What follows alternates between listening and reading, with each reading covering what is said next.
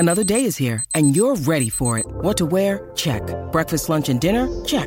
Planning for what's next and how to save for it? That's where Bank of America can help. For your financial to-dos, Bank of America has experts ready to help get you closer to your goals. Get started at one of our local financial centers or 24/7 in our mobile banking app. Find a location near you at bankofamerica.com/talktous. What would you like the power to do? Mobile banking requires downloading the app and is only available for select devices. Message and data rates may apply. Bank of America N.A., member FDIC.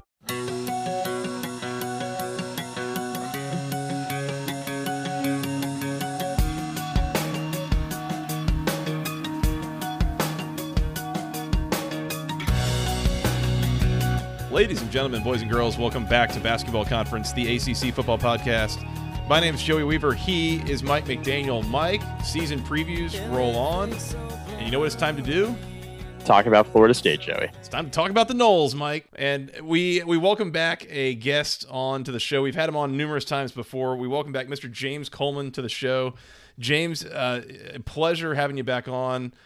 I wish it was on a bit of a better day in Florida State. As it turns out, you know, we have this conversation the evening of Sunday, the 8th of August, which we're just a few hours removed from finding out about the passing of Bobby Bowden, of course, the Florida State legend. And James, first of all, how are you doing? But second of all, curious to hear, you know, if you have any great stories or just wanted to talk about Bobby himself and the impact that he had on you and your life and the lives of your teammates. Yeah, I'm doing a lot better than I was last time we all talked. You know, I share it. I talk about it. You know, I'm glad you guys are vaccinated. Appreciate it. Not here to preach. I'm just here to tell you that death sucks. And I was supposed to be here. I think it was my birthday. We agreed. Was it your birthday too, Jason? Are you the 20? Yeah, I was the 26th. So I think we might have the same birthday. Yeah, birthday. Happy belated birthday. But thank you. Likewise. You know, I was a little more hard-headed, did not get vaccinated like I needed to. And I got a chance to spend my birthday in ICU. And a few extra. They don't give you cake in ICU, I can tell you that much. Whatever your beliefs are, just be safe. I would suggest getting vaccinated. But, during that time, we had also already heard about Coach Bowden, being, trying to get that piece, having pancreatic cancer. So we kind of saw it coming, but it still hits you different when it actually happens. And I'm not the most emotional person in the world. Probably something I need to work on.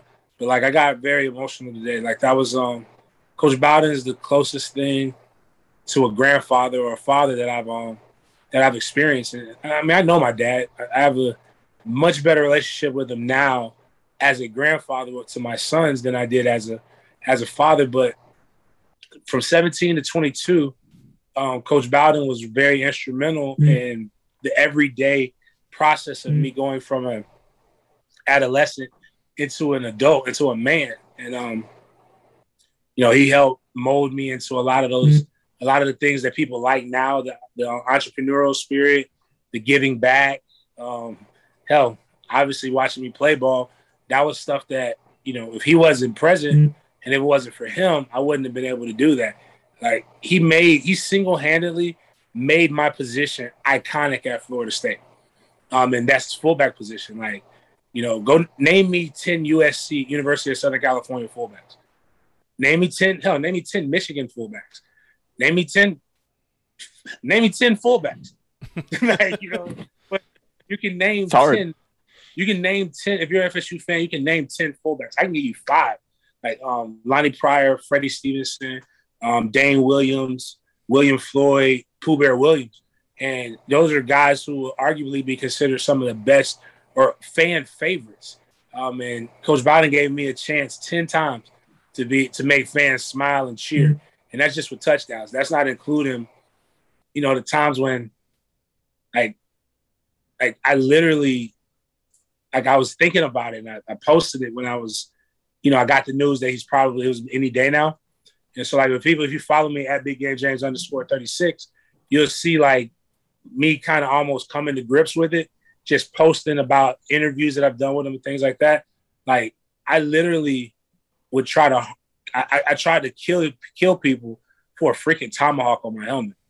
For like, I would literally try to split your skull for Coach Bowden to just get a little for that little accolade, and that lets you know like how that, like people talk about buy-in, but just think about like the. I hate talking like this because like maybe one day I might actually have to go on trial, and they'll probably like use stuff like this, and they'll be like, "There's something wrong with him or people like that." But like I legit like punish people for a sticker from Coach Bowden. Like just put that in perspective how silly that is. But like that's how much we love that man. That's some buy-in for your ass, man. Like everybody's like, we're trying to get kids to run full speed sprints. Like meanwhile, in my era, guys are doing stuff for stickies. Like so, like but that's what Bobby had, and he had a bunch of guys that were willing to submit and kind of like fall in line, who didn't do that for anybody. Like I got some friends who are just genuine certified badasses, but when it comes to Bobby, like boom, like he could come in now as adults, like real adults now. Like nobody can really tell us what to do, and we'll all straighten up and listen to what he has to say because he's coach. It's funny. It's like because like Deion Sanders had this thing where it went viral and like call me coach. Like nah, man, I call Bobby's my coach. Like Deion Sanders isn't my coach. I've never been coached by Deion. Like I can, if I feel like giving you respect, I can give it to you. That's nice, but like nah, Bobby was legit my coach, and like. And I'm saying Bobby now, like to describe him to you guys, but like even when I interviewed him, I felt I couldn't call him. I can't call you Bobby. You're my coach. Mm-hmm. Right. But you know, just every year, like some of just a funny story. Like my sophomore year is really when I kind of rose to play. Like my freshman year, I played every game. Actually, I broke my red shirt lining up at an outside receiver. With Antrell Roll guarding me against the University of Miami, like some fake ass play, like I'm finna go out and run a go route or something. Like I think I was running a go route. Oh, wait, I was a dummy receiver. Nobody throwing me the ball, but that's how you burned your red shirt. That's how I burned my red shirt. Like dead serious. Like, like I think it was a penalty too, so like it didn't even count. Like I ended up doing like special teams for the rest of that game, playing a little bit. Then I played a lot after that, but I was just like, wow, I was excited to be in, but I told my coach, I'm like, Billy, like, you're not sending me back to scout team after you burn my red shirt, man. Like, I'm not going back to that hell. Like, I'm going to be here with the normal people, like, because Mickey Andrews' practice was a lot different for the defensive scout team guys than it was for the offense. Offense was full speed to fit, which means like there was a bag on the other end that the person had. And so even if you were holding the bag, at worst, they run full speed and just tag the bag. Or like if you had to tag, like defense was full speed to violence. Like, so like no bags, you run the ball, they're going to run through you. Like they're trained to try to kill. And like, you have to like try not, and there's no beauty in it. Like if you beat the defense, you get the opportunity to do that play again. And now the defense knows what the play is and they're mad because they just got cussed out by the coaches. So now they're going to whoop your ass.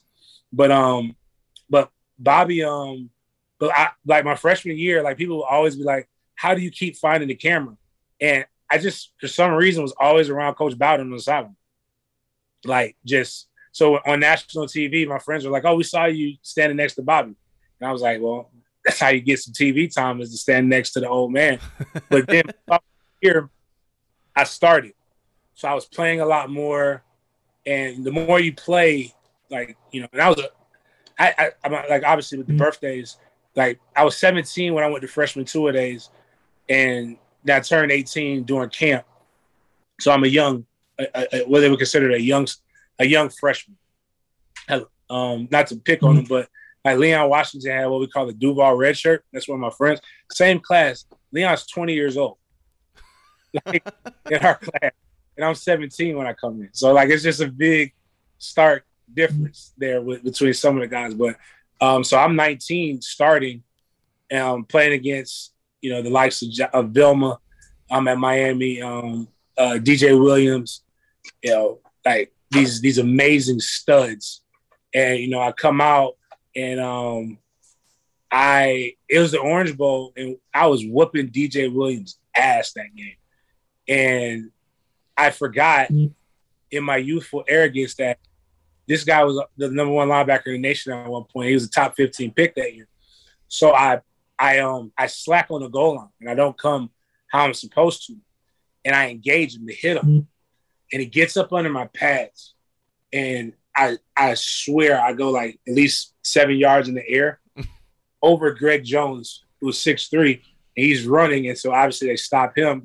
Greg probably could have scored if he didn't look up and see a flying fullback going backward. And I wish I would have fell on my back. That would have made me feel so much better. But I landed in the same position that I engaged him in. So I landed like hands up in the air, back, all this stuff, and he's talking trash. And then Billy Sexton, my position coach, cusses me out. And I'm like, man, I'm 19 years old, man. Leave me alone, dog. I ain't even supposed to be on this field. I don't even know how you're here. Like, just whatever. I'm like distraught because that's never happened to me before. I'm looking at my hands, like my hands messed up. Like, not like I have never been embarrassed like this. And the coach comes over there, is like, Colin, let me tell you something, son. When you go out there, there's these guys. And they've got this white jersey on. What I need you to do is I need you to run full speed through that young man with the orange jersey, with the white jersey. And see, that's called a block. So you do that, and then we're going to score the touchdown. You understand, son? All right. We're going to do that. And that's him coaching me, and I'm sitting here like, no shit, really? That's what you like, that's what I'm supposed to do to this top. That's your advice against top 15 overall pick. To just run full speed into him. But, and as funny as that sounds, it's exactly what I had to do. Like, I mean, it's really, and then I did it. I went back and I did it. You know, it was a tough game. We lost, but I didn't get hit like that again. And then it's just my entire career was full of advice like that. And then you start noticing every Friday. So we traveled. Home games were to Thomasville. And then he has a speech on Friday night. If we're going up somewhere else to play, literally Friday night after we have our meal, he has a speech, and it's a little piece of paper. I know people, I could try to explain, like, just think like a small sheet of paper that he writes really, really little notes on. And these are the genius notes of Bobby Bowden. Like, but again, I'm not belittling him because he is a genius. And if you listen to what I'm saying, the genius is in these little nuggets I'm going to give you. And if you have kids that play football, or if you coach football, if you want to be a genius, I promise you, repeat this stuff with the confidence that Bobby had, and you'll be considered a great too. Every Friday night, running backs, you got to run. Offensive linemen, you got to block. You got to block the guys. Got to give our quarterback time. Rick's quarterback, son, you got to throw the ball to us. If you throw the ball to the other team, it's called an interception, and that ain't good. Wide receivers, you guys got to do a better job catching the ball. Now, defense, if y'all stop them and we score on offense and the other team doesn't score, we win. And I kid you not, there was some variation of that speech every Friday night going into like every game. Like, that was the speech every week that he gave us. And it was like, and he wrote it on a new sheet of paper every time. It wasn't the same notes. I don't know what he did. All I know is what he did. I don't know what he did in 2001 that I didn't play. And I don't know what he did in 2006 because I didn't play. But 2002 to 2005, every Friday night, that was the speech, no matter where we were at. And it's genuine. Like, if my position coach, Billy Sexton, all of us went to the league. Everybody that was in that room with me got a cup of coffee. I got coffee and beignets in New Orleans. Everybody else, people went to the league. Like, almost every I don't think there's a year Billy had a seg where there wasn't a fullback or a running back in the NFL. And his infinite wisdom, and I tell running backs this, I've coached 10 years total. I haven't coached in a while. I think I'm coaching this year for the first time in like 4 years. I've never not had a 1,000-yard running back. And I'm telling you this because it works, people. Seriously. Tell your running backs, run where they ain't. That's the advice. It works. Greg Jones, you want to know what Warwick Dunn was taught? Run where they ain't. You want to know what trying to think like Greg Jones, you want to know? Run where they ain't. Leon Washington, all these men, I've heard this, were taught to run where they ain't, and Bobby doubling down saying running backs you gotta run. So you might know it better, but you ain't ever had the results that these men have had. So but that's Bobby telling you that. And then Bobby, the last one against Miami in 2005, I scored an iconic touchdown that broke the streak, but I should have scored 2. The second one, like when Bobby put the little headset on, he was either calling a special teams play or it was 34 wham on the short yardage fullback. That was his favorite play. And he called it. He not most of the time he's like Jeff, or a bit, I want to run, get the ball to Colton. And then they'll set up, they'll be like, wham right, yo-yo, 34 belly, or 34 wham, or, whatever they did. But he called the play this time. He was so excited. He was ready. He called the play. So just to let you know, the typically dominant side of anything, right side. So but we wanted to run the wham to the left. So it was 35 wham. So what he called was heavy wet H motion. So, excuse me. So he had the fullback, the wham man was on the left side, which is where we were going to run. He was lined up where he needed to be. So he motions them away, though, to the strong side, to the right. So he motions 35 wham.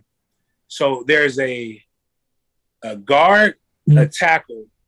We're offset, overloaded to the right, but we're running to the left on goal line against the University of Miami, who had so my time against the University of Miami, I played against 12 first-rounders on defense at Miami, like not drafted players. Had 12 first-rounders on first-rounders. Yeah. Oh, yeah. Like, so there's Leon Williams, who I crushed the time before, but he was a 4th-round pick. Merriweather, excuse me, would have been a 1st-round pick. I want to say Calais Campbell was probably on that side of the ball then. Large man. Anyways, long story short, I'm like, I know I'm going into impending doom. Like, just the numbers is guard, tackle, me. So it's 3 versus 6. And as I joke with people about FSU's schedule, the only time I like seeing 3 and 6 anywhere is when it's my number on the wall. I don't like going up against 3 and 6 in real life. So I know Bobby caught this play, and I'm like, you know what? This is why I tell people, like, I don't care. Every offensive play is designed to score. Every defensive play is designed to stop it. So if I go out here and I go, woe is me, there's a 100% chance that I'm going to get effed up. But if I go full speed, there's a chance I could score. And boy, did I get effed up. Like, like as soon as I got the ball, like, they got me. Boom. But natural instincts, like I hit and I spun, and then like I juked Merriweather, and I'm just I basically used all my special moves. I'm a fullback. I ain't a tailback. If I was a tailback, I would have been in a different position. But like my feet I was trying to chop my feet to get there, and I got like to the inch line. So long story short, I got to the because I've never been tackled for a loss. I think I'm the only running back in FSU's history to never be tackled for a loss. That's a stat. Full transparency, Penn State, Orange Bowl, that was a safety. I don't know. You don't got to be that honest. Don't got to be that honest. But statistically speaking, like they have one thing. I think in the Miami game, they had me at -1 yards, but I was never tackled behind the line of scrimmage. So, like, I don't really know how, but that's one of the things. But I get up there, and I'm like, So we end up kicking a field goal. And Bobby comes, he's like, yeah, my bad. I got you. I should have let them call the play. I'm like, thanks, coach. But like, I appreciate you. Like, but that was just cool. Like, it's the humility to be able to say, like, yeah, I messed up. I got you. In the heat of that moment, like, because it was early and the game was still nowhere near to be decided. But, just to be able to tell that story and like very few people can have that experience. And like, that's why today is bittersweet. And the more I talk, the better I feel, because like that man was awesome. Like as a coach, like that's a funny ass story. Like to be able to tell somebody as like Bobby got me fucked up. Like, man, and I'm okay with it because there's so many other times. Like I said, there's 10 other times where like I gave somebody joy, or people play with me on a video game because of him. And, those are just like again, the moments where he's telling you the no shit Sherlock type stuff, like, son, go hit the guy with the other jersey, or, do what you need to do. Or this quote, I've been telling people this, and only people who've played for him know this. Because we all shut. Like I was doing New York radio, and they said folksy. It bothered me, man. I'm like, y'all talk about this man like y'all don't know anything about the South. Like it's the old guy that's smiling is the one that should terrify the hell out of you. Like not the mean brash person in the South. They'll smile before they shoot you. Like that's just nice like that down here. But yeah. Bobby, like to have guys like Mickey Andrews, or to even me, like for me to submit to you, like you can't be just an aw shucks guy. Like like that's a Bobby. Yeah, he is that, but Bobby's a goon. They just don't know. Bobby, every time he'll tell you how to play the game. Play every play with a reckless abandon and total disregard for personal safety. That's what he said to me every year. That's how you play the fullback position. Reckless abandon, total disregard for personal safety, meaning I don't give a damn about CTE or don't know anything about this, but your job is to go give people healthy helpers of CTE. And that's what this, like, and the best way I can describe it is like, we were preying on other people. Like our job was to be a predator and prey. He's praying for you, but you're our prey. So like, that's just the dichotomy. I don't know how it works. I don't know if there's a heaven or a hell, but if he's in heaven, I know that. And God's probably saying like, man, that was asking him advice on how can you be so ruthless and savage, but at the same time, so caring. Like you can pray that your fullback bust somebody's spleen and then you go try to heal him. Like, stuff like that, man. So that's my thoughts on Robert S. Bowden. Great man, phenomenal father. Truly one of the few people I believe, or I believed when they talked about religion. And like I'm not, again, I won't judge anybody on any of that stuff. I don't know about heaven, I don't know about hell, but I know he believed, and I believe him. And whatever's going on, like I believe whatever he says. There's about 5 people in my life that I could actually say I truly believe their convictions. And as you know, as the world goes into this, like one of the things that I've gotten the last 4 or 5 years, and this weird new political climate that we get into where everything's so polarizing. Like if you voted for Biden, you're a liberal pansy. Or if you voted for Trump, you're a racist prick. Or like there's no like nuance. And obviously we saw Bobby in his political things. And people ask me like, I don't care. I know, all I know is what I've experienced, and that man wouldn't go to places that he went if he had a bigoted bone in his body, because he didn't have to. There's stories like Leroy Butler here from Jacksonville, one of the roughest projects in Jacksonville. When Leroy wasn't making the grades he was supposed to make, Bobby stopped everything he did, drove from Tallahassee to Jacksonville middle of the night, and told him, I'm coming to talk to you. He was coming to the hood, to the projects. Probably could have got robbed. Leroy had to tell him, like, no, let me meet you at the corner store and bring you in. Like, that doesn't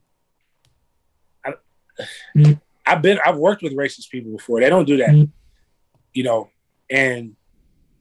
But in the same time, like, he's going to Redneck's house. He's put he didn't care what your zip code was.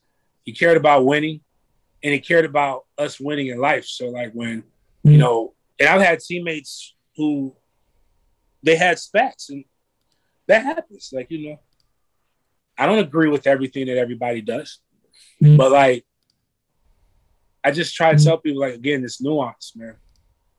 He's a 90-year-old white man from Alabama. The Republican Party could have put up a peanut to run against Hillary Clinton, and he was voting for the peanut. Has nothing to do with anything else, man. It's just, it just is what it is. I mean, I'm not trying to be political at all. I'm just letting people know that, like, if you're a dick if you believe Bobby Bowden isn't a phenomenal man because there's a 50% chance that he voted for a man that you didn't like, and you don't even like everything of the person that you voted for, but you're judging him based upon that, and he got a check. Shit, give me my price is $500,000. Tell you all right now, I'll run a whole campaign for you. You drop $500,000 in my pocket. Like, I don't care. Money talks, man. My mortgage is going up. So, like, what a man. My bad. All I have to say is that Bobby is the salt of the earth. If more people were, I'm grateful for the opportunities. I wish I was more. I could be. I think that as a father, as a husband, like he had a son that stole from him, like, but he still talks about his kids like whatever. He had a son that probably, in my office coordinator, phenomenal man. Jeff Bowden, awesome dude, terrible office coordinator. Like, I'm sorry, Jeff. It's just statistically speaking, well, actually, now we're so bad that you're not even considered the worst offensive coordinator anymore. But like, it's still, you had a lot more talent. But he put his son, like, well, who? And people bash him, but like, I do the same thing for my son. If I knew, like, I'm coming up with 3 straight national championships, and I got this talent, and I got a son who wants to coach, and like, I just need us to win one, and then he'll go get a job somewhere else. I'm gonna put my son in that position too. So, but again, like, those are the things that, and maybe somebody could probably speak more eloquently on it, but those are the things that I've seen in Bobby that are important to me, that I think that everybody should know, man. Like, just if everybody treated each other like how Bobby treated his players, like, I wasn't just a scholarship player. Like, that man, like I said, I've talked to him on the phone. Like, it's too late now, but like his phone was literally in the white pages. Like, you could literally go pick up a phone book and look up Coach Bowden's number, call him, and either him or Miss Ann would answer. Like, you can't do that from Nick. I can tell you that. Saban's number ain't in the phone book. No chance. Yeah, that's Bobby. That's Bobby in a nutshell. Thank you for sharing all that, James. That was awesome, man. That was. James, transition now to this year's team, which hard to do after that conversation. We'll try our best, though. Mike Norvell, year 2. What should we expect? What kind of program should this be moving forward? What kind of program does he want it to be? I mean, we're talking about all the great Bobby Bowden years, but now we got to talk about the here and now and the present with this program. It's not the program it once was, looking at the record and how things have gone the last 6 or 7 years since the national championship. What's the expectation in Tallahassee? What's the expectation for Norvell? How do the fans feel about Norvell after year 1? Well, the fan base is weird. They know something was wrong, right? So we know Jimbo left the program in a situation that was kind of like in flux. So like, and there's a lot more to it, but the bluff of it is you can't every year say you're leaving and then come back and preach family, which was the thing about Bobby. Like, again, not to go into it, but he coached 40 years. His position coaches didn't leave. Like, it was like, if you look up stability in football, there's only two programs that really had it at a high level, and that would be Penn State with Joe Pa and Bobby with Florida State. And then you go to Jimbo, and every year, like, even with him, how he got the job from Bobby, it's just like, it's something. Always looking for some more, and that's the American way now. Like, there's nothing wrong with that, but like, it hurts recruiting. And the biggest recruiting tool that people tend to forget isn't the 25 freshmen that are coming in. It's the 85 guys that are coming, like the seniors the juniors you need to stay, and seniors you need to convince to go the hell away, and the guys you got to run off. So understanding roster management. But Jimbo had that foot out the door, and this isn't so Tag came into a situation that he was too bright-eyed for it. And did not assess the situation very well at all. And the fan base bought into, like, this isn't a rebuild, this is a reload, without looking at this man inherited the 66 recruiting class when he took the job, brought it to number 12, I believe. And you lost some of your better players to the draft, and you're trying to install a new system. So, you got that. And in all of those things, some of the mannerisms that Tag has, when you're winning, it's cool. Again, we talk about Bobby. I was doing XM radio, and they called him folksy. And you could see that in Tag. He's very Southern, slow speech, deliberate, like in a drawl. Like, doesn't mean you're dumb, but like, people who want to pick on stereotypical things, that it comes off that way. And he did some things that were boneheaded, stupid. And he lost. Like, you can't lose. Like, you broke the bowl streak, all these things. So again, now you fire a guy 18 games into his contract, which was unprecedented at the time. And so now you got recruits who are like, holy crap. Like, they'll fire a guy a year and a half into his contract. And I have to make the 4-year commitment. So these are the things. So like, and now you've got kids they're on their third coaching staff, including Odell. So naturally, you don't trust anybody because the people you came in with aren't there. And so now you have fractured the locker room. And none of this is Mike Norvell's fault. This is what he's coming into. He's inheriting this. So you're inheriting a coach you're getting kids who had a coach that told him that he'll never leave him, that left him for his reasons. You've got a coach that came in and said, I'm going to make football fun again, and we're going to do all these things, and I'm going to take care of you, and blah, blah, blah. And he got fired. And now you got a coach who's coming in telling you a little bit of both. How do I even know you're going to be here? And then, boom, COVID. Oh, then the hiring, he hires nobody with ties to the state of Florida. Like, it's like if Virginia Tech came and hired me and said, James, we want you to bring our program back. I've been to Virginia once, the state, like one time in my entire life. Right. Now I got to go recruit. I don't know a high school. I can't name a high school in Virginia. I don't know what Virginia Beach looks like. I know Percy Harvin was damn good. And Allen Iverson somewhere around there. But then I also know it's completely, Richmond is completely different from everywhere or I hope that's Virginia. You said Delaware. See what I'm saying? But the point is I don't know shit about Virginia. So you hire a guy from Memphis who don't know shit about Florida, and the only tie is that he's at one of the major schools, the Big Three. And he's got Odell and Dugans, but even then, they don't know if they're being fired or not. And you don't have the relationships with the schools, and like the people he hires are people that he has a good relationship with. So recruiting kind of stinks that first year. And then then COVID hits.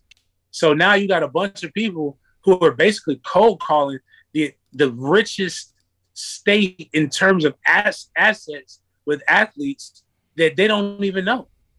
And, then there's a whole bunch of BS like what Luke did and the commission, and some of that was true, some of it wasn't. But like, it's just a lot of stuff because, and it wasn't racist, but you fired a black man in a sport that's 75% black with teams that are good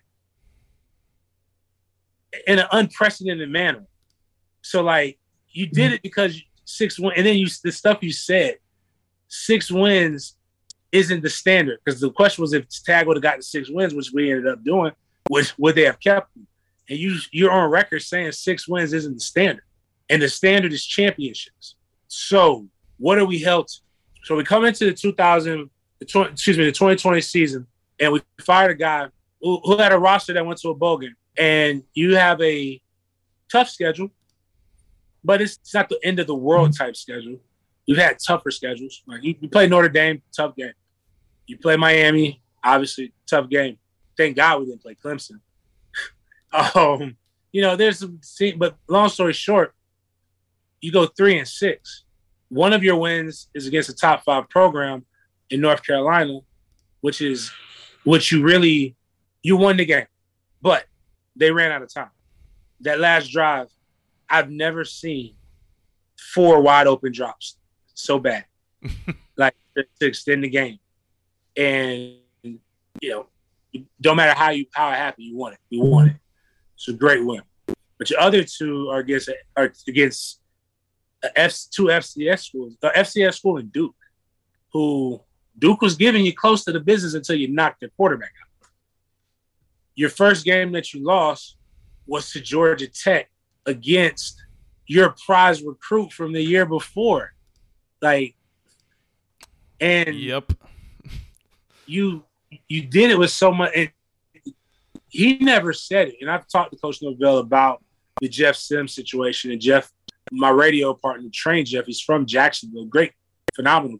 Let me tell you this. He's not a kid you push out your class unless you think he's a turd. He's not. Phenomenal family, smart kid. Would have probably been your starter and you'd be in a different situation. Maybe it would be worse because you can't really recruit out of that, but you got to take this 1 year at a time. But you lose to him, and the media, as me and Mike have gotten a better relationship, I've told him the real reason he's had a rough time is because of the way our media treats him with kids' gloves. Like, they made it so, like, one of the articles this time last year I read, I might have talked about it on you guys' podcast, but like they were like, oh my God, he's so prepared. He's ready for everything. Like, these guys are like, they're prepared for a rain delay. They're practicing rain delays. You know what happened against Georgia Tech? A rain delay. You know what happened after the rain delay? Got our asses whooped. Like, so obviously practicing for a rain delay doesn't do anything for you. Like, I don't care about those little nuances. I care about winning. That's all I care about. And then like somebody was like, oh, they worked on lining up properly in the pregame. So they worked on pregame scrimmaging? Like, it's not praising Mike. It's gross incompetence. Everybody does that from Pop Warner. Like, you line up. Like, this is blow the whistle. Running backs are here. Wide receivers are here. O-line. It's like, guys, this is stuff that happens from Pop Warner all the way through football. Why are we writing 2-page articles about this? Like, that's like, you guys are making us look. You guys are making us look bad. I don't care if Tag didn't do that, but like, just stop talking about like that means Tag was really incompetent, and that's fine. But like, let's not praise our coach for doing the minimum. So we get all of this stuff again. 3-6 happens, and it's not even just like you're not just losing; you're getting your asses whipped. Like, it's a blowout. Guys are quitting. and which is something I can't fathom because I just told you guys before, we were trying to kill people for stickers. Meanwhile, people are getting like, they're okay with getting beat by 40. And that's a scary sight. So fast forward to this season, like that's why I don't mind the transfers as much, because you got to get that loser blood out of your system. Mm-hmm. Now, I don't necessarily want a bunch of losers transferring in, and I don't mean that bad to any of the guys, but you left your current situation because it was bad and you weren't playing to come here. It typically, like, I still view us as an up. Like, you typically don't transfer up. You transfer down. But, you know, some of the situations we were so bad at it that we needed it. Like the upgrade with I think it's DJ Williams, I think is his name, the running back from Auburn. Mm-hmm. I like that. Some of the Fabian Lockett and the safety from South Carolina aren't bad pickups.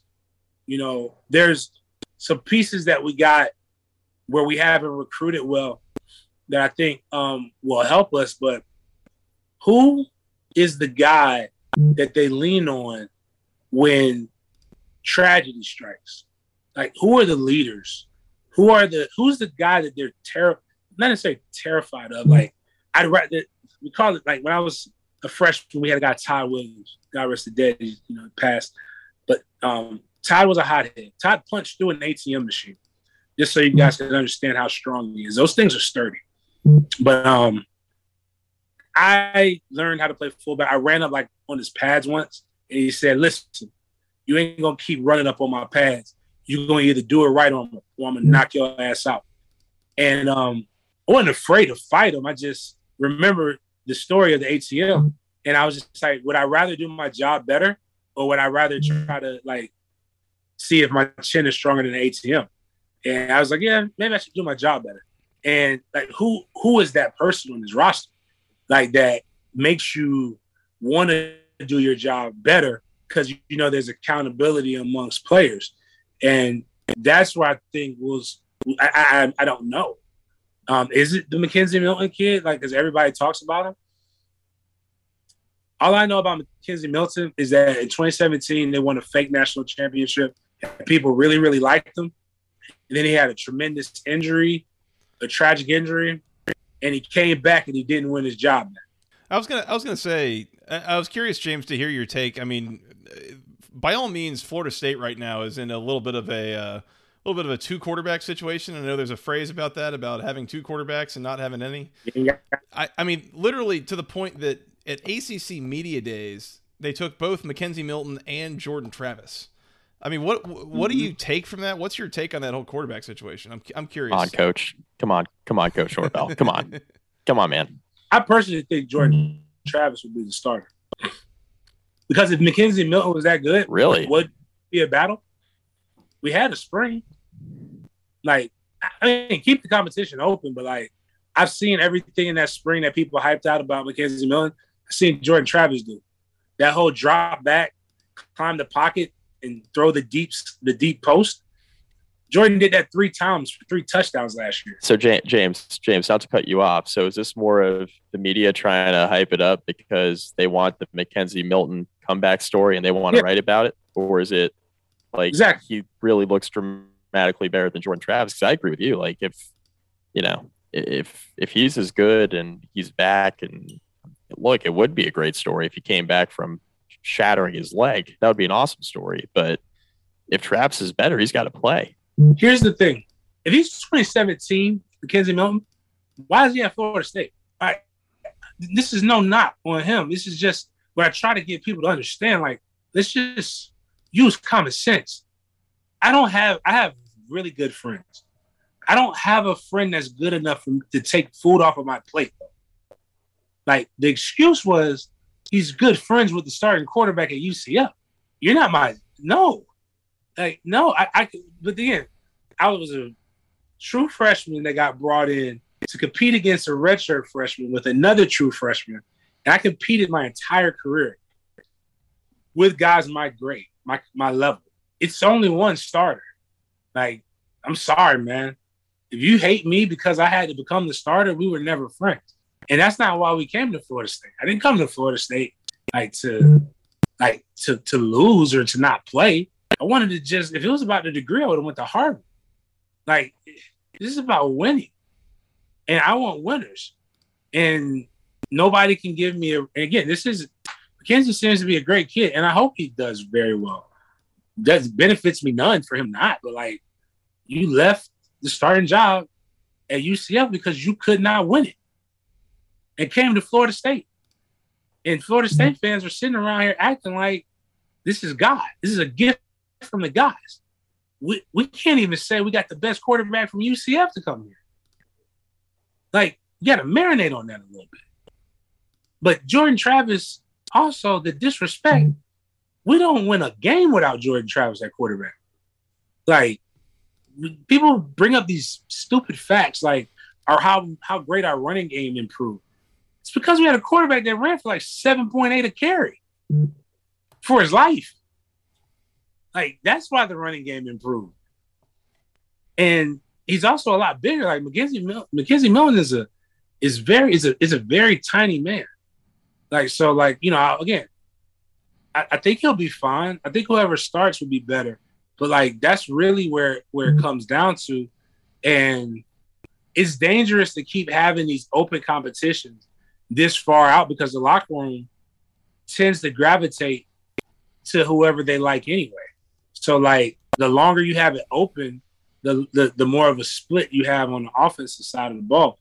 And again, these guys seem to be more friendly than we would need them to be, because like, I just want to win. Like, it doesn't matter who the quarterback is, but like, these guys are trying to pick sides. But I think that, and I think Parchment is going to be the key.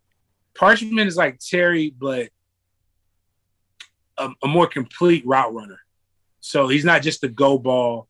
He's a guy that can really run that will run the dig route, that'll run the post, and not just the skinny post, like that'll run go across that middle strong, which will help guys like Brian Robinson, guys like McLean, some of these new wide receivers come in and be able to make a name for themselves.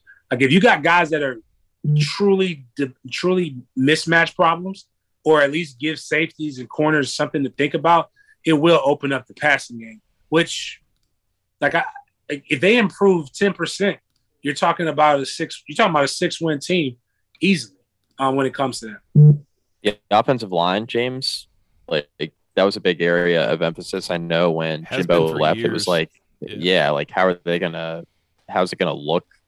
Because I mean, it was not good towards the end of the Jimbo era, and I feel like every time we have you on, we're talking about the offensive line, whether or not it's going to get any better. I mean, have they been recruiting the position better? Ooh. And recruiting, he got a raise and he deserved it. Problem is, we won't get that until next year. Like, the guys that are coming in, right? But some of the transfers and some of the players that he got last year to compete were good. You got Maurice Smith, undersized center, but good. Love Taylor, the opposite tackle, good. So now the problem that they had was injuries and depth. And they put out I believe they put out like 13 different offensive line units during the season, and you can't get better that way. You've got to have some continuity. And I think that's what this year, having a full offseason, having guys be able to get stronger and develop and rehab should lead to us to having a little bit better. But I will say this too, more competent quarterback play makes for better offensive line, especially when you're running an RPO. Like, you got to know what to do with the ball. So, like we call it rhythm, catching and throwing. So, like, you got, wasn't this season, I think it was the season before, you got quarterbacks getting sacked on quick slant. That's impossible. Like, it's literally a 3-second throw. Like, you should not get sacked. But, like, having a quarterback that knows where to go with that, and that could be where Mackenzie Milton's mental capacity maybe helps, or, you know, Jordan Travis having another year under his belt. being able to get rid of that ball helps with that. And being able to attack weaknesses. So I think that's one of the main things. But I think Alex Atkins is a phenomenal coach who's going to help that offensive line. James, let's talk about the defense for a minute. I mean, that's also been a bit of a pain point over the last couple of years. And I remember last year we were having this preview about this time and talking about how the defensive line had the potential to be one of the best units in the country. You had Janarius Robinson, you had Marvin Wilson, like some aged senior guys that were really ready to be the anchor of that defense. And it really didn't come to fruition in a lot of ways. It's a bit of a frustrating year for a lot of those guys. I know you do bring in the transfer from Georgia and Jermaine Johnson. It sounds like he's expected to be one of the better, if not the very best player, like on the defense. And so that's good. But I guess my question to you is, do you have reason to believe the defense takes a considerable step forward here in year 2 under Norvell, or is that going to continue to be a bit of a touchy subject around Seminole tailgates? I think they'll be better. Adam Fuller is the guy who he got no love or any coded like I guess like a bias or anything. It was one of the things that, just being argumentative, I used to just love to just do it. Like our offense thinks, yeah, well, Coach Norvell didn't get a spring. So did our defense get a spring? Like that we didn't know about? Was it like secret practices going on? Fuller, they just don't know what they're doing. You can't see any improvement. I'm like, you can see improvement on offense, but you can't see. Okay, but I think the secondary, they've put a lot of bodies out there, and it seems like there's a lot of competition going on.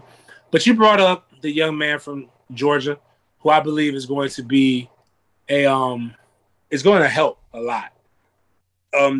SEC pass rush is a little bit different than the ACC, so I think he won't see as good of an offensive line that he's been seeing consistently week in and week out. They've got, I can't think of his name right now, but it's actually a D tackle from Louisville that transferred that didn't play last year. He was like 6'6", 298 himself. So there's some guys that could come in and give us some good pass rush along with Robert Cooper, who should be the guy who's the biggest presence. And in the linebacker court, you've got Steven Diggs Jr., who, it should be a good plug guy. As a Mike linebacker, Amari Gaynor is moving inside and trying to get, because last year he was arguably the best player on your defense, but just didn't fit what they were trying to do schematically wise. And you had games where he wasn't even involved he didn't even play. And that's just, you can't have a guy with that kind of skill set out. So they're going to have to manufacture pass rush though, because they didn't really address it this class. Now, the craziest thing about all of this is if FSU wins 7 to 8 games, recruiting for 21 this year, right? Yeah, 21 and 22. No, we're in 21. So 22, the 2022 class, the 2023 class is going to get spooky because you'll finally have something on paper or something visually for them to be able to see. And the recruits are already buying into the tune of a top 10 class, knowing that they won 3 games the year before. So pass rush is really being addressed in the 2022 class. But they got to find a way to manufacture it in this class coming up. And one of the most damning things that can happen to you is when the draft affects you the way that it affected.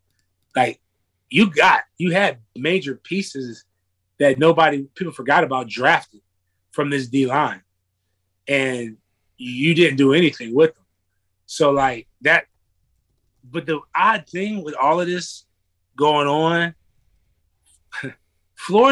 our rivals are arguably having really, really good seasons, and they haven't distanced themselves from Florida State in terms of recruiting. When Jimbo was in his bag, there wasn't a person in the state that he couldn't get. There was no recruiting battles between Miami and Florida. It was Jimbo wanted them or he didn't. But now it's there actually are battles.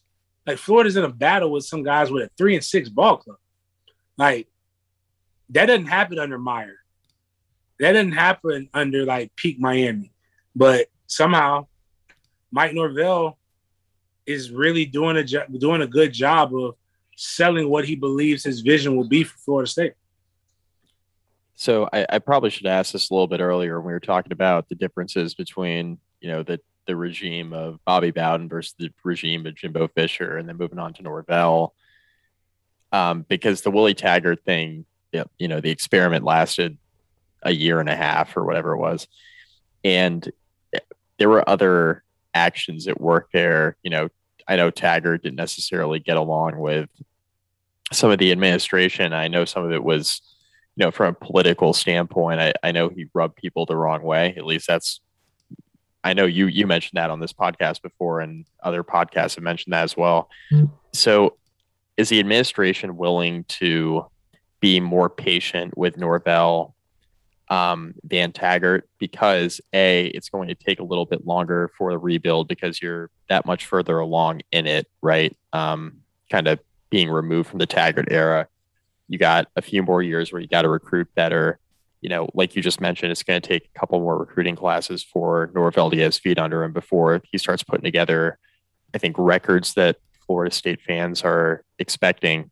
So is the patience going to be there in your mind with the administration? And what's the biggest difference, I guess, politically behind the scenes between Taggart and Norvell? They have no choice. And this is what I mean. And it got me in trouble. It still gets me in trouble. It's not a conspiracy theory. It's just a common sense shit. Like, nobody fires a coach in the middle of the season for a group of 5 guys.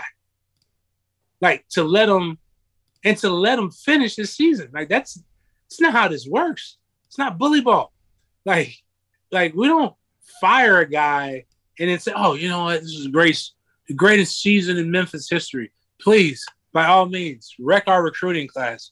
And you go win your conference championship and then go play in your bowl game. We'll be here. Florida State's going to always be. No, that's not how this shit works. Like, if we really fire Willie Jerome Taggart for freaking Mike Norvell, we're going into Memphis with the plane, with the private jet, and saying, hey, you're leaving now. Coach, I got 3 games left in the regular season. I don't care. You're who we want. You're either coming or you're not. That's how that works. He's our coach. Not knocking it. You fire a coach in the middle of the season because you have a coach that you know you can get. We just didn't get that coach. We realized that we're maybe not on that level yet as far as fiscally being able to do stuff. But what I can tell you, what I definitely know we're not on the level yet is, and this is what's not fair to Mike, right? But it's the truth. Is Mike Norvell, what you got to ask yourself, last year 0, whatever, the Treasury didn't stop. Is Mike Norvell an $8.5 million a year coach? And James, how do you come to that number? That's what you paid Mike Norvell, and that's what the buyout for Willie Taggart is. Did you get, it's 3-6 with the recruiting class that we had. Is that worth $8.5 million? Did it put us in a position that we that's going to make us a 10-win season, a 10-win team this year? I'll answer it as of right now, no, because this isn't a 10-win ball club. Like, you made a move that you really could have just not made a move. Like, think about it like this. Mike Norvell would probably be available to be a head coach right now at Florida State. And you'll probably pay him around the same amount of money that you're paying him right now. The move you made did not have to be made and did not make you better. Now, again, like I said, I believe Tag was fired because they believed they had the next coach in mind. That next coach was not Mike Norvell. We can speculate and say whoever we want, but just the way big boy college football moves, nobody does that. Or you fire him later on in the season, like to get, then you aim and get that. But so I say that to say, like, we don't have the money for 2 buyouts in a new coach. So he's in charge of the rebuild. Now, the beautiful thing is he gets to dictate if he'll be the next coach to take Florida State from that rebuild into where we rightfully belong. Or he'll just be the next stepping stone coach that we'll all kind of like for helping stabilize everything. And then we'll go get a coach that can coach. Perfect example. When Spurrier left and they got not Champ, Zook, Ron Zook. Ron Zook was an amazing recruiter that like put the pieces in that helped Meyer be able to take Florida to the next level. And even Meyer wasn't we love to talk about Meyer, but let's be real. Meyer was a much better overall coach at Ohio State than he was at Florida, because he got out of Florida in the nick of time before the bottom fell out. Zook was that good of a damn recruiter. And then again, Florida had to go through somebody to stabilize their program again to get them to where they're now, they should fall asleep and win 10 games. So that might be where Florida State's at. But that's still a scary proposition, because in my lifetime, I grew up with the 15 straight top 5 finishes. And I played in 4 New Year's Day bowls. So this world where we stink is still very new to me. Most of my life we've been at the top. So that's something I think Mike will have to always, but he'll get the benefit of the doubt. And I think what he's getting that Tag didn't have and that Bobby didn't have as well is some great admin. Mike Alford, the new Booster Club president, phenomenal guy, has vision, has been other places. And I think Seminole Boosters has been what's really held Florida State back for quite some time, because, on the surface level thing, Bobby asked for an indoor practice facility in 95. Imagine if Bobby Bowden got an indoor practice facility in 95. What talent look like? Right now, Nick Saban, it's somebody's job in Alabama to read and scan Nick Saban's dreams to see what he wants to build something before he even thinks about it.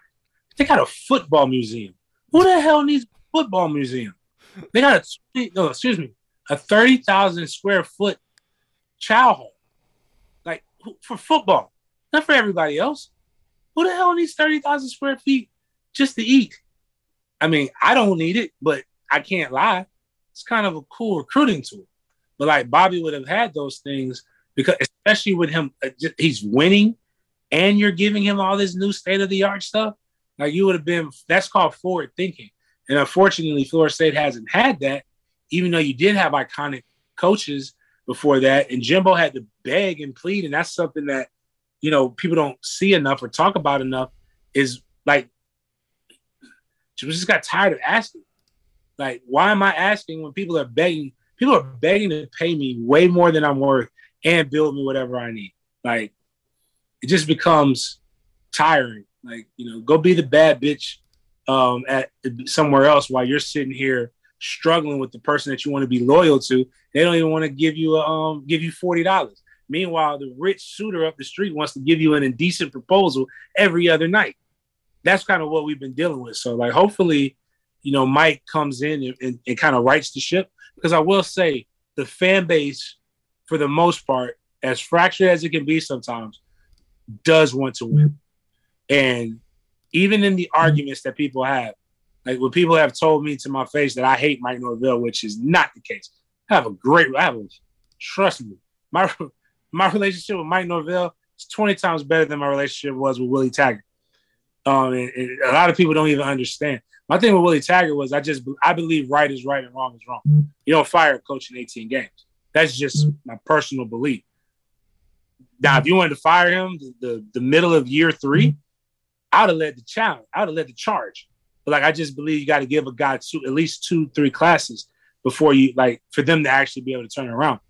But I told them my critiques are on the game. If we were 6-3, the way I talk would be way different than it is when we're 3-6. So you don't want me to say mean and nice and hurtful things, because we're losing or we're in a battle with Jacksonville State. Beat the hell out of Jacksonville State. It's real simple. But I'm going to still love you just going to tell you that you shouldn't be in a dogfight with Jacksonville State. So that's my sense on that. Speaking of which, James, let's hit the schedule here. And I think you're maybe a little more down on Florida State than I am, which comes as no shock to anybody who's listened to this podcast for a while, because as we know, Florida State's had issues, and I just there's some deep down part of me that like refuses to believe it. I keep picking up games and death, taxes, and Joey picking Florida State to be like 9-3. Yeah, I don't know. I don't intend for this, but with all the transfers in and getting a proper off season and all this, like I do feel like Florida State has potential to be one of the quote unquote wild cards in the ACC who could take kind of a not a random jump, but like a significant jump from what we're expecting here going into year 2. The problem with that is that as much as we talked about Georgia Tech having a pretty tough schedule this year, the top 5 games that made that such a tough schedule, Florida State has the exact 5 games, with the exception that you're flipping Georgia for Florida. They start against Notre Dame. They've got at North Carolina, at Clemson, home against Miami, and then at Florida to end the year. So those are 5 teams that all figure to be cooking pretty good this year. I don't know. Between that, the out-of-conference then also includes Jacksonville State, as you mentioned, James, UMass, and then, again, Notre Dame and Florida. I mean, that's pretty tough. A win total of 5.5 coming into the year. I don't know what to do with that, but James, that's some tough sledding here ahead of the Noles here this fall. Yeah, we're winning more than 5.5 games. I can promise you that. I think we're 8 wins. My ears. Well, let me pump my brakes. Hold on. I'm going to use the bowl game as my 8, right? Fair. But I think, again, it goes back to is Mike Norvell an $8.5 million coach?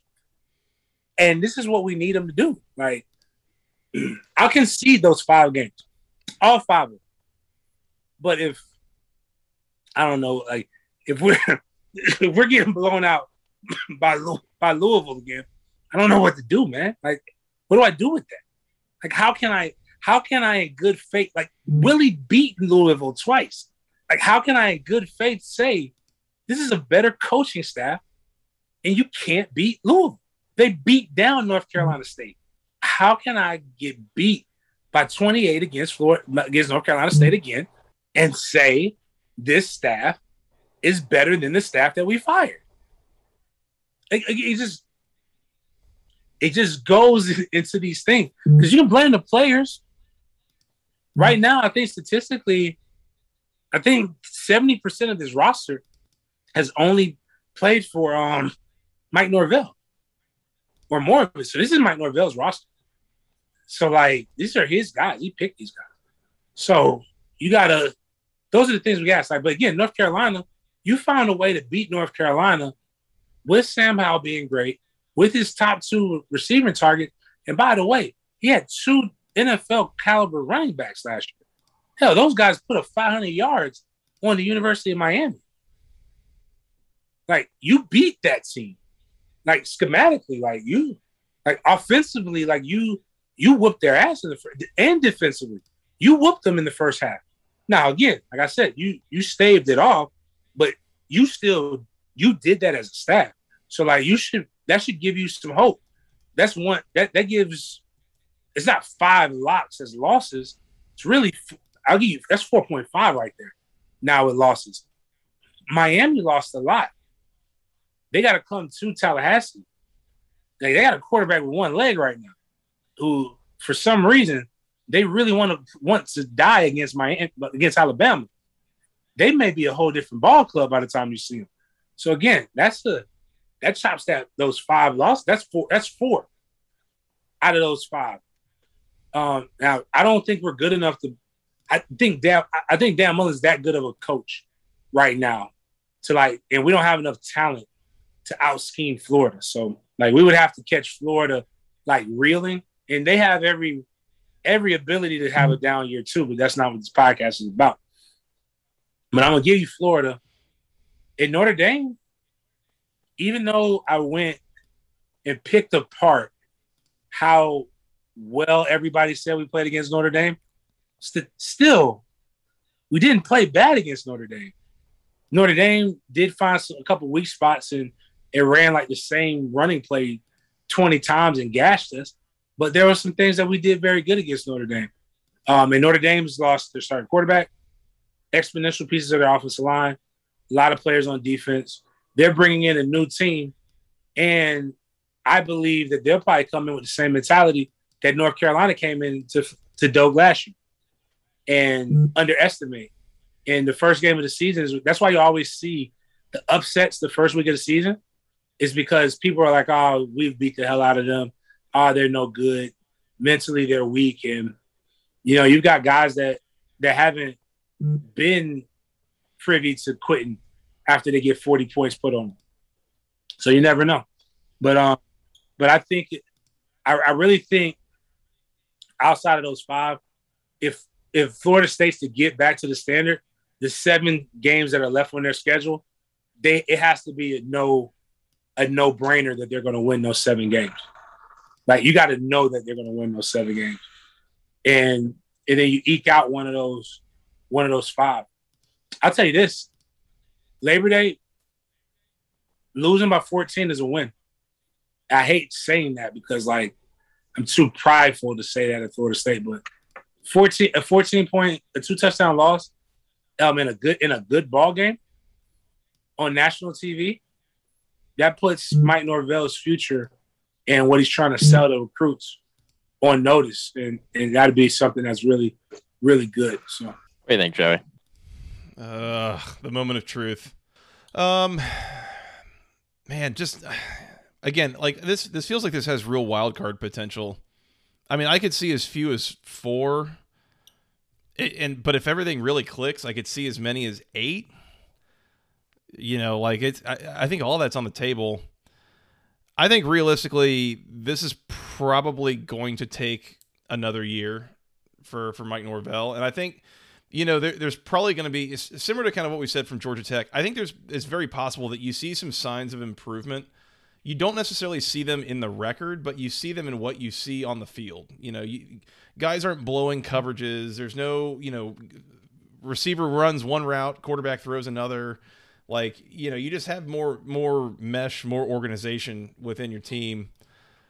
Let's see. I mean, I think I'm going to go like 5-7. I am very curious to see that Notre Dame game, and depending on how that game goes, I think it's on the table that Florida State wins that game outright, like much less covers a 10-point spread.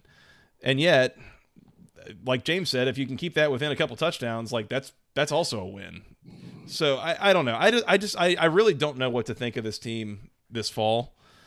I think I'm just going to say 5-7. I mean, I think the roster is better than a lot of these teams they're going to play, but how many of them do you realistically pull it all off in the end?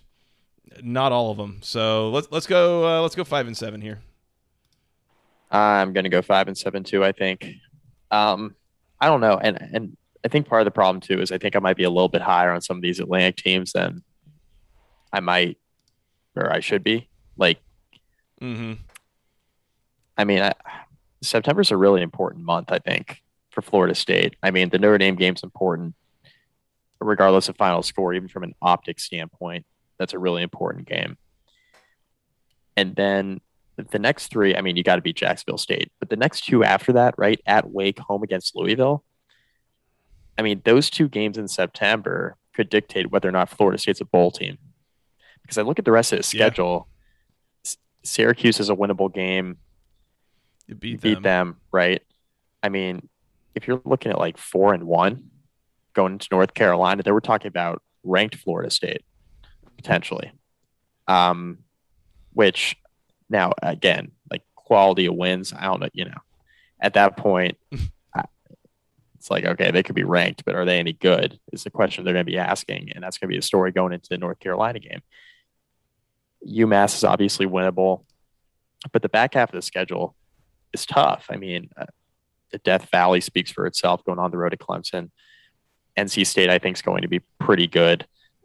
Miami lost a lot, but they're still a talented team. At Boston College, I mean, Boston College returns a lot. And then at Florida, Florida could We'll see what they get out of quarterback with Emory Jones, but they're probably going to be a top 10 team.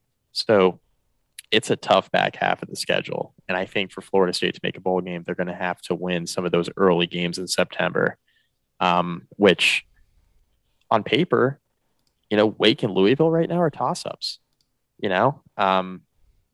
Wake is a well-coached football team. Louisville is the biggest wild card potentially in the entire conference, because they do have talent, but that team did not play to expectations last year. And then it was a weird offseason with Satterfield. So I'm going to go 5-7, and there's a lot of variability with a lot of teams in the ACC, and Florida State, I think, is just another one of them. Yep. James, where do we mess it up here? No, you did. Again, everything you said is very true. That's why I said I would say 7. If I'm 7-5, regular season, and I said an 8-win bowl game. But and that's for me to tell people was it worth it? What you're saying is 100% true. Wake is always a very good team, well-coached team.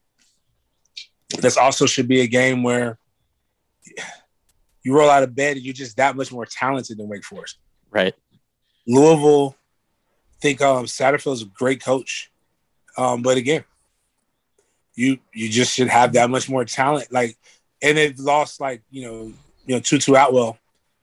Maybe you don't give a 15-yard cushion to a guy who runs a 4.28. Maybe that's not the best way to cover him. I don't know. I'm not a deep guy, but I know if I did that and you consistently gave me that look, Tutu would have 500 yards receiving. It'd be I would question if they're trying to make him pull his hamstring or tire him out so we can't score anymore. That's the defensive strategy. So, those are two games that we're talking about. And Dave Doran is a good coach with North Carolina State, but is he really do you if is it that bad to where Florida State's sitting there clamoring man, we have a talent level of that? And if that's truly the case, then that's what needs to be really said. So, but I think 7-5 is more of my prediction. And there's there's a player built-in bias on me. So having played those guys, Wake Forest was I wasn't on the Florida State teams that lost to Wake Forest. I was on the Florida State teams that I was taking my shoulder pads off after halftime, trying to figure out what I wanted to do that night after we finished this Wake Forest game. So that's but the difference. But I could definitely I can't. It stinks though that I can't pound the table and say you're wrong for 5-7. But that is where we're at. So I can agree. Two of those games are toss-ups. Yeah, it's a lot of variability. So for what it's worth, SP Plus has Florida State as a projected 5.4 wins, 3.1 in the ACC. Likely wins UMass, Jacksonville State, Syracuse. Toss-ups at Wake Forest, Louisville, at Boston College. Literally the State. games we talked about. Yeah, exactly. And that's kind of my math is UMass, Jacksonville State, Syracuse, probably layups, and then split Wake Forest and Louisville, split Boston College and NC State, and there's your 5-7. So, and I think Boston, that's reasonable. Man, is for whatever reason it's very tough. It's always weird playing up there. Well, of course, they schedule that game for the team from Florida to go In up there November. the Saturday before Thanksgiving. Yeah. Late November. Now that it's good and cold. I went last time, and man, it was cold. When I played, we played in October, and it was still cold for us Florida guys, but slight different October than November. If I remember correctly, I like my cigars. I was on my mother-in-law's porch. I had a good cigar too, very expensive. And that wind hit me in my nose, and I just said, F this. I threw it, I think it was like a $50 cigar. I just threw it over the side. It was, as a Florida boy, I've never encountered a wind that just punched me right in my, I think it made me tear up. So I just went inside. I just bumped this. I'm going to I don't even want to smoke anymore. Like if I lived in Boston, I probably would not smoke cigars. Like COVID wouldn't have stopped me. COVID might not stop me in Florida, but that cold up north in the Northeast, like, would definitely make me not want to smoke, at least outside. Definitely not. Absolutely not. Mike, that's all I got for James. Anything else before we get out of here? Nothing between 3-9 and 9-3 would surprise me in Florida State. So chalk that up to another one of the 7 teams in the ACC that we've said that for. I was gonna say, go ACC. And we got some left that Go we'll ACC. still do that for. So that'll be good. 9-3. Oh my God. Extend. You talk about, like, I'll up my booster allotment if Mike Norvell could go 9-3. I'll make sure we keep him around for a little bit more. I might have It'll gone make a bit easier. My job at fifth quarter will make so much more money. Like, that's what I'm telling you, man. I don't want us to suck because it affects my budget. Like winning Florida State is profitable to talk about. Nobody wants to hear about how bad we suck. So, but maybe not 9-3. I got a little overzealous, but anyway, between like 3-9 and like 8-4, probably. I'm going with that 8, man. We get to that 8, bro. I'll be throwing some massive tailgates.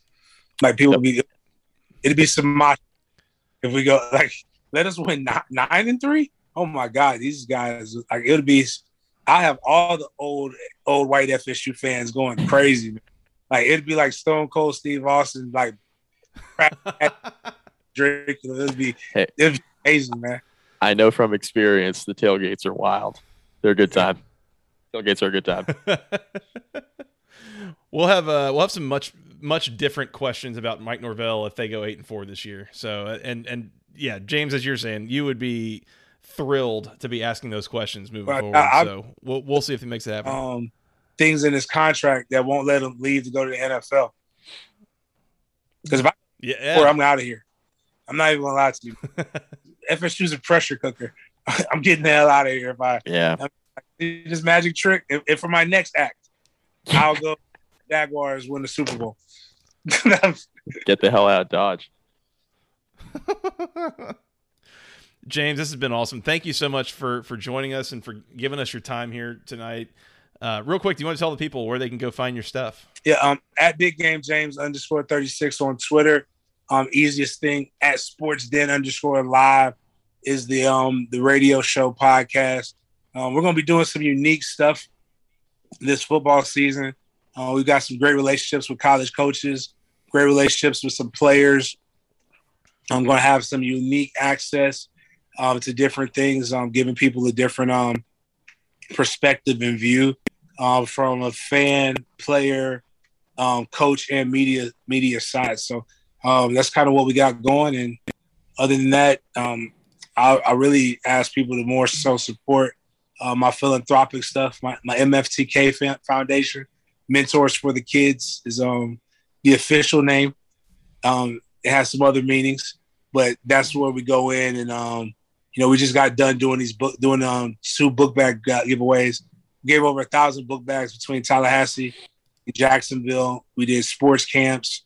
We feed. I think we've given over 200,000 pounds of food in the month of July, in August, and so far in August. So we do that weekly. The best way to support those things is, if you join the fifth quarter, that $5 a month that you get for a lot of the insider information, that's what also pushes these community programs. So we try to at least let you feel good about the little $5 that you spend.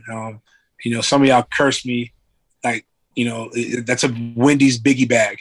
And I'm sorry if sometimes the information isn't as fast as it's been, but, at the same time, I guess it's $5. So you kind of get what you pay for. Maybe we'll do a lightning $20 thing to where we'll try to do better. But I appreciate everything, man. And I appreciate you guys also giving me the ability to talk about a man that was near and dear to my heart.